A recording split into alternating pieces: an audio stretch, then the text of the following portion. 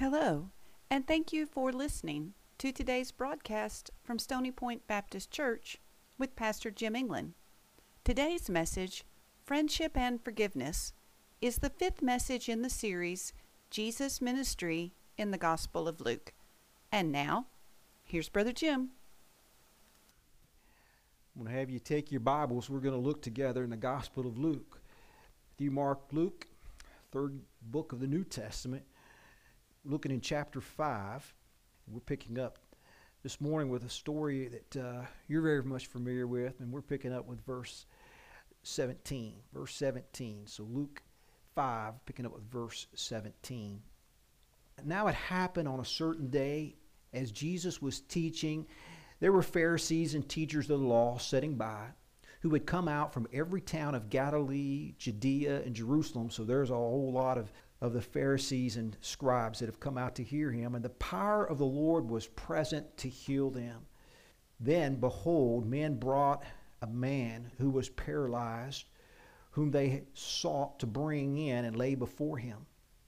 And when they could not find how they might bring him in because of the crowd, they went on the housetop and let him down with his bed through the tiling into the midst before Jesus.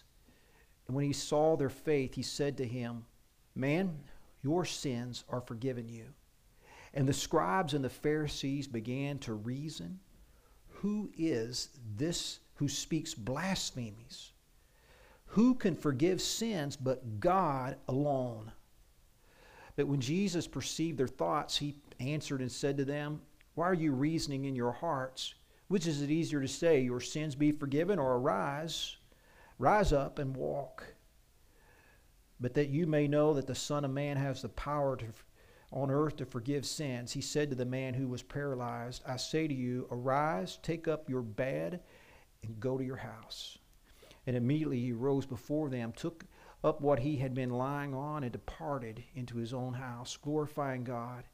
And they were all amazed, and they glorified God and were filled with fear, saying, "We have seen strange things today."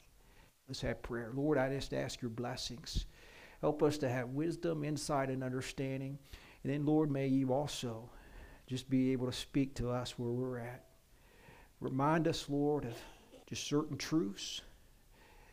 Lord, maybe there's some things we need to change.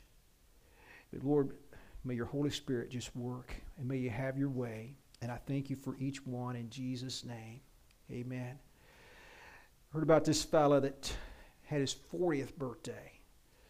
That seems a little while ago for me, but for some of you, maybe you're approaching that 40. So they was having a celebration for his birthday, and so he's sitting there with his wife, and all of a sudden he said, I don't mean to sound morbid, but he said, "If I was to die, who would you get to be my pallbearers?" She's like, "What?" "It's your birthday." He's like, "I was just thinking." He said, "I know it wouldn't be hard to get 6 or so people, but I don't want just 6 people." He said, "If they could fit it in their schedule, sure, you could get 6. But I want people that are willing just to drop everything." He said, "I don't know if I got 6 friends that are that close." Wow. That stops and makes you think. There was a psychologist that said most people, most men, he didn't say women, he said men in this study, only 10% have that many people that they're really close to us or that far as real friends. 10%. If that was true for everybody here, that'd be 9 out of 10. Can't say that they got 6 really, really close friends. There was a lady wrote about, it's been a little while now, several years. Newspaper article came out. Her name was Adele Gobry. Her neighbors, they kind of were pretty good neighbors, that whenever her lawn got a little big, started getting about knee high, they just pitched in together and they hired a local boy just to mow her yard. Then when they noticed that the water lines had busted, they went over and turned the water off for her. Then when they noticed that the mail was coming out the front door, they called the police. And so the police showed up, had a time getting in, but they finally was able to bust in and get in. Basically, they found her skeleton. She'd been dead for about 4 years. One of the neighbors said, well, she said, I'm somewhat to blame. She said she used to come over. She said, I was working 2 jobs, and I just got tired of the interruptions, and I wouldn't answer the door anymore. Anyway, I just say that to say, wow, friends.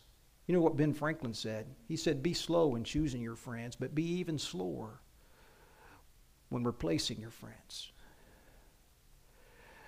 Someone said this. They said, a friend is a person that, regardless of your success, you still love each other and are there for each other. It's hard to be able to find good friends. Here, in this passage of Scripture, is some good friends. Here's a guy that's basically paralyzed. Now, Jesus mentions sin, and so some people conclude that maybe the reason he was paralyzed had to do something with sin that was in his life. I don't know. Just because somebody has sickness doesn't mean there's sin. But sometimes it certainly could be. But nevertheless, these friends, they looked at a situation, seemed pretty hopeless. And they just thought, if we could get him to Jesus. He may have been skeptical, but they began talking about it. We need to get him to Jesus. There's a lot of people that are skeptical about Christ. You've got friends, people that they're skeptical. But if they see Christ working in you, it kind of does something to them. It kind of changes things. They had a conviction about Jesus Christ. These friends, and you can just see by their actions, they had a conviction. A conviction is something that you believe deep down and it motivates you to move. These friends is something that they really believe. It just didn't say it. They really believed it. If you really believe that Jesus Christ can change anybody, that Jesus Christ is the one that is the hope for this world, marriage problems, that Jesus Christ is the solution. Family problems, he is the solution. Their answer is in Christ, if you really believe that and had the conviction. Oh, it changes things. And these fellows had that conviction. When somebody has that type of conviction, it can't help but to begin to spill over and have an impact on someone else.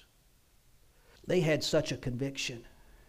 It led them to say, we're going to take you to Christ. And they set up a time. Basically, they loved their friend, and they wanted to be able to help him. Well, when it comes down to it, you can't make someone follow Jesus or trust Christ. But you certainly can have an influence. And these men did. So they loved their friend. Jesus was in the area. They had the opportunity. The very thing they were waiting for. If Jesus ever comes close, we're going to get our friend there. Sure enough, they got the opportunity. If you ever get the opportunity, you may say, I get the opportunity to get my friend to an event where they could hear the gospel. An event where they can enjoy. I'm going to do it. Because I love my friend and I know that what they need is Christ. These guys, that's what they do. Now, whenever you make your plans, it's funny how plans can fall apart. They get together. Jesus is in the area. And so, verse 18, let's go back to verse 18. It said, and then behold, they brought on a bed a man who was paralyzed, whom they sought to bring and lay before him. That's the whole idea. We're going to bring him to Jesus. It should be, everybody should be excited about this. But look what verse 19 said. And when they could not find how they might bring him in because of the crowd, There was so many people there they couldn't get through. They try to say, could we get by here? We got to get to Christ. No, you can't go by us because we don't want to miss out. We want to be able to hear. No, there's no room here.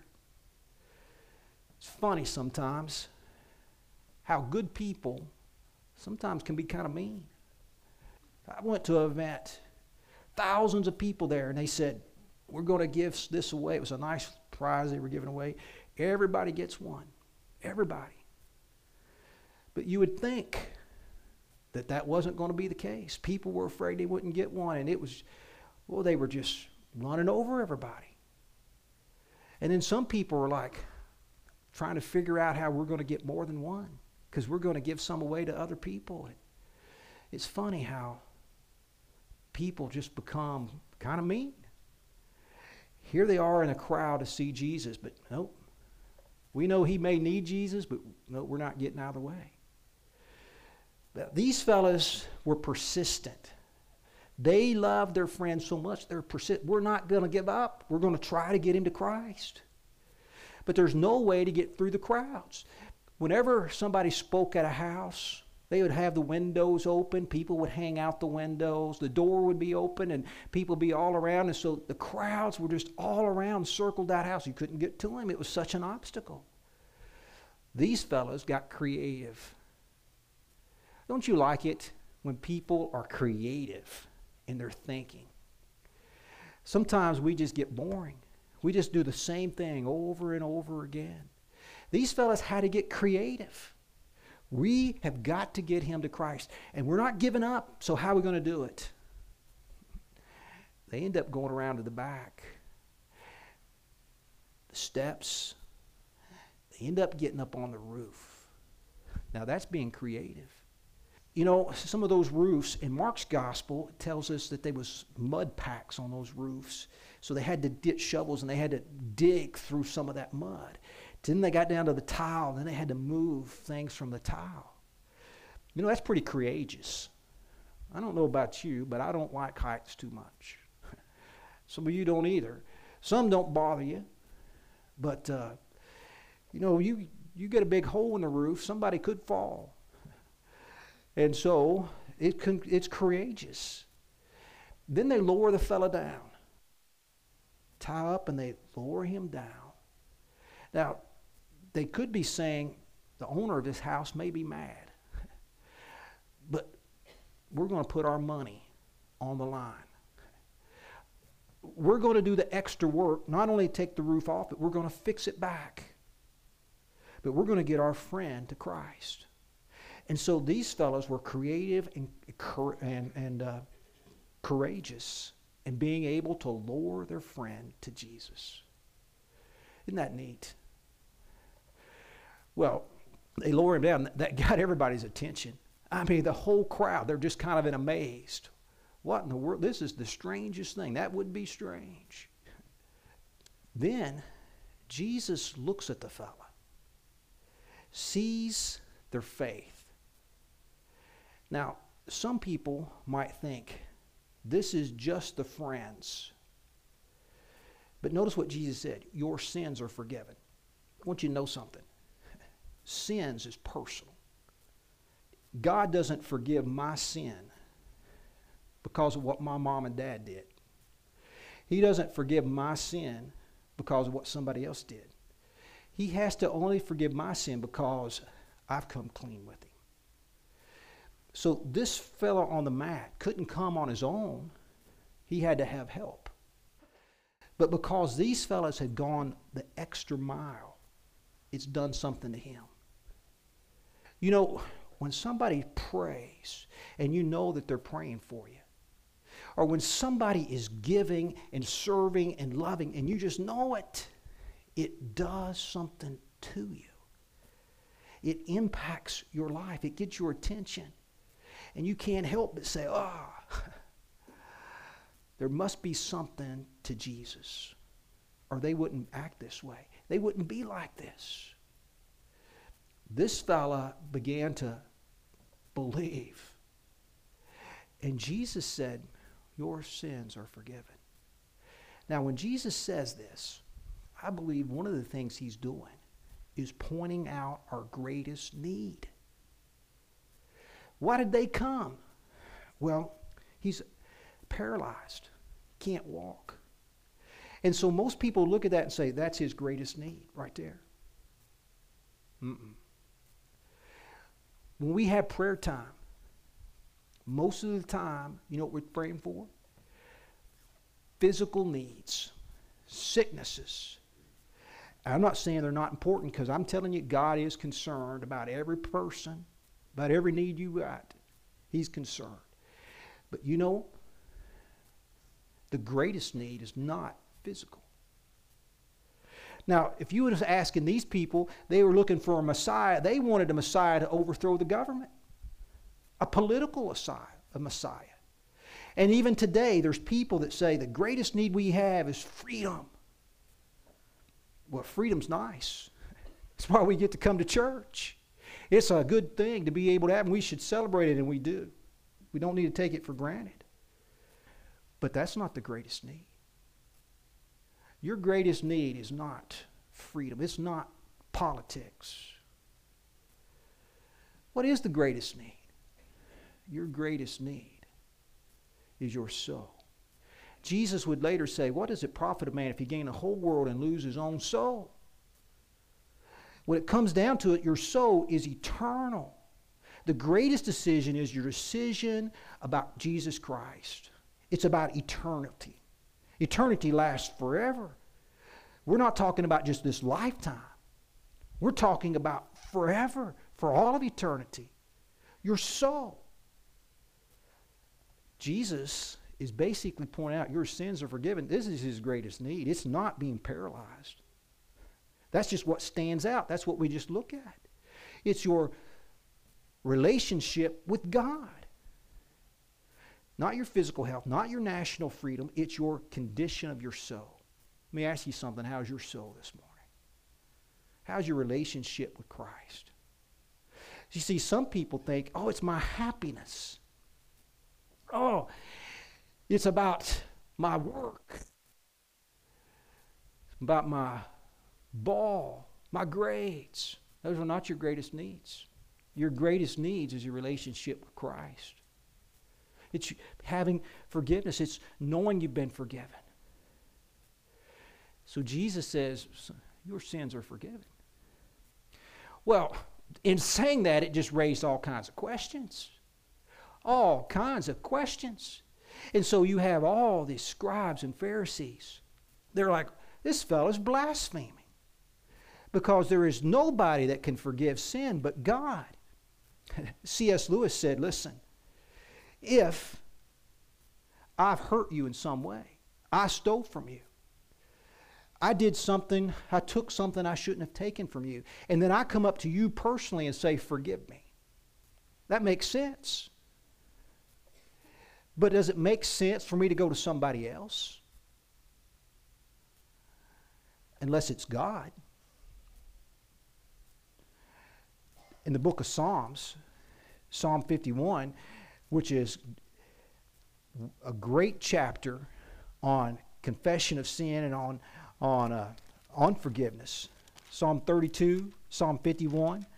There's the Psalms David wrote after his sin with Bathsheba. So in Psalm 51, beginning at verse 3, David said, for I have acknowledged my transgressions, and my sin is always before me. I am so guilty that it bothers me. Why does it bother you? Because God has given you a conscience. Stealing, you know it's wrong. Little children, you know to steal is wrong. To lie is wrong. It's in your conscience. David says it's in my conscience and it's before me. I know that I'm guilty. And then verse 4 he says, and against you, he's talking to God, and you only have I sinned. Now David had committed adultery. He had committed murder basically, had her husband basically killed. And David said, but God, it's you. Because you're the one that determines right and wrong. You're the ones that determines the commandments. And so it's against you that I've really sinned.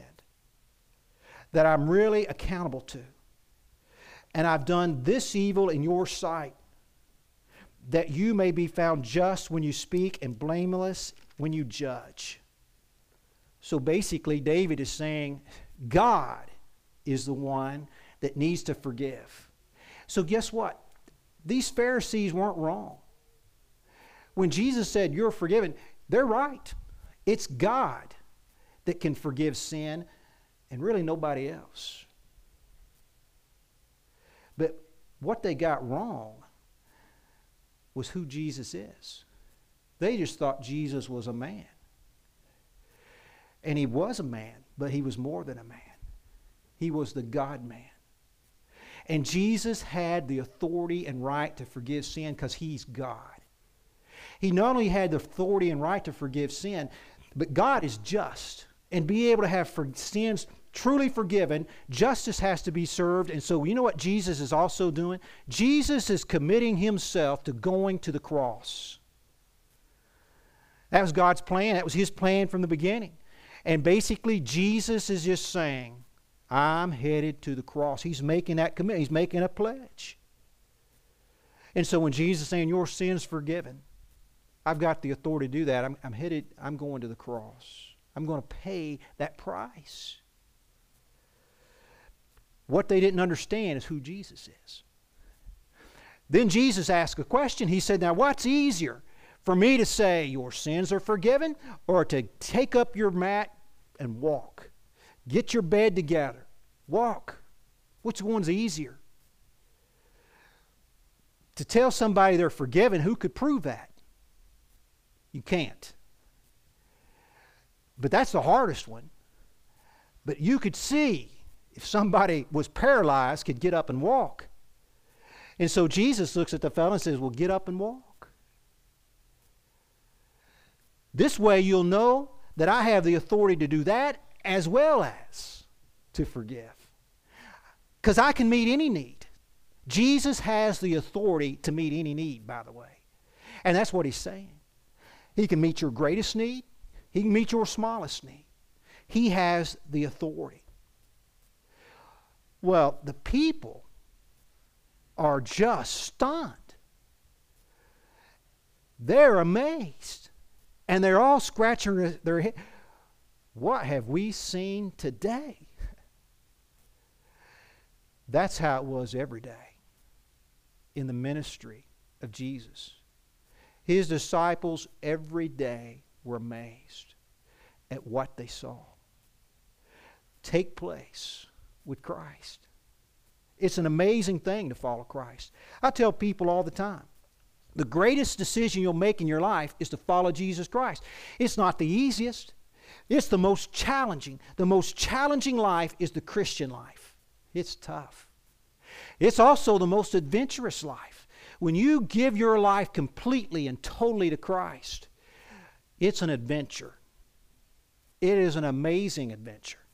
Oh, yeah, God expects you to be able to live morally.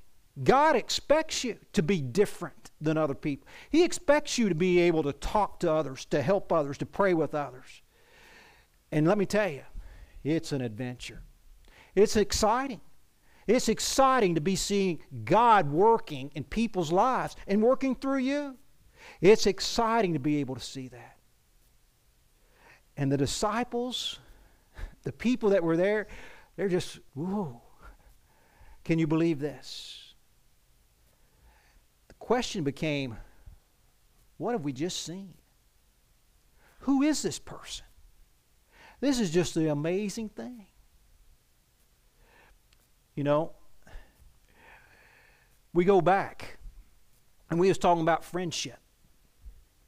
Basically, when Jesus says the most important decision is your relationship with God, you know, that even changes friendships. Because if I'm really your friend, I'm really concerned whether you know Christ or not. Or I'm not really your friend. Because if that is your greatest need, I have to be. And so I've always said, and still maintain, you shouldn't be offended if I ask you about Christ. Especially if you know what I believe. But you should be offended if I don't. ask you about Christ. If I've never said anything to you about Jesus, it should bother you. I can't believe that you wouldn't talk to me about the greatest decision in my life, about what eternity hinges on. Today you may be here and you don't know Christ. Listen, I'm telling you, the greatest decision you'll ever make. It's the most important decision because it deals with eternity and it deals with God. It deals with justice. It deals with love. Have you ever received Jesus Christ as your Lord and Savior? Do you know for sure that Jesus lives in your heart? You can settle that today. It's the greatest thing. It can be done. You might say, well, I've got some other needs. This is your greatest need, but listen, I understand. There's places where you're hurting. There's things that's going on in your life. And don't think God doesn't care about those. God is concerned about those. And you're welcome to come and bring those to the altar. I'm more than happy to pray with you. I really believe that a relationship with Christ can turn a family around.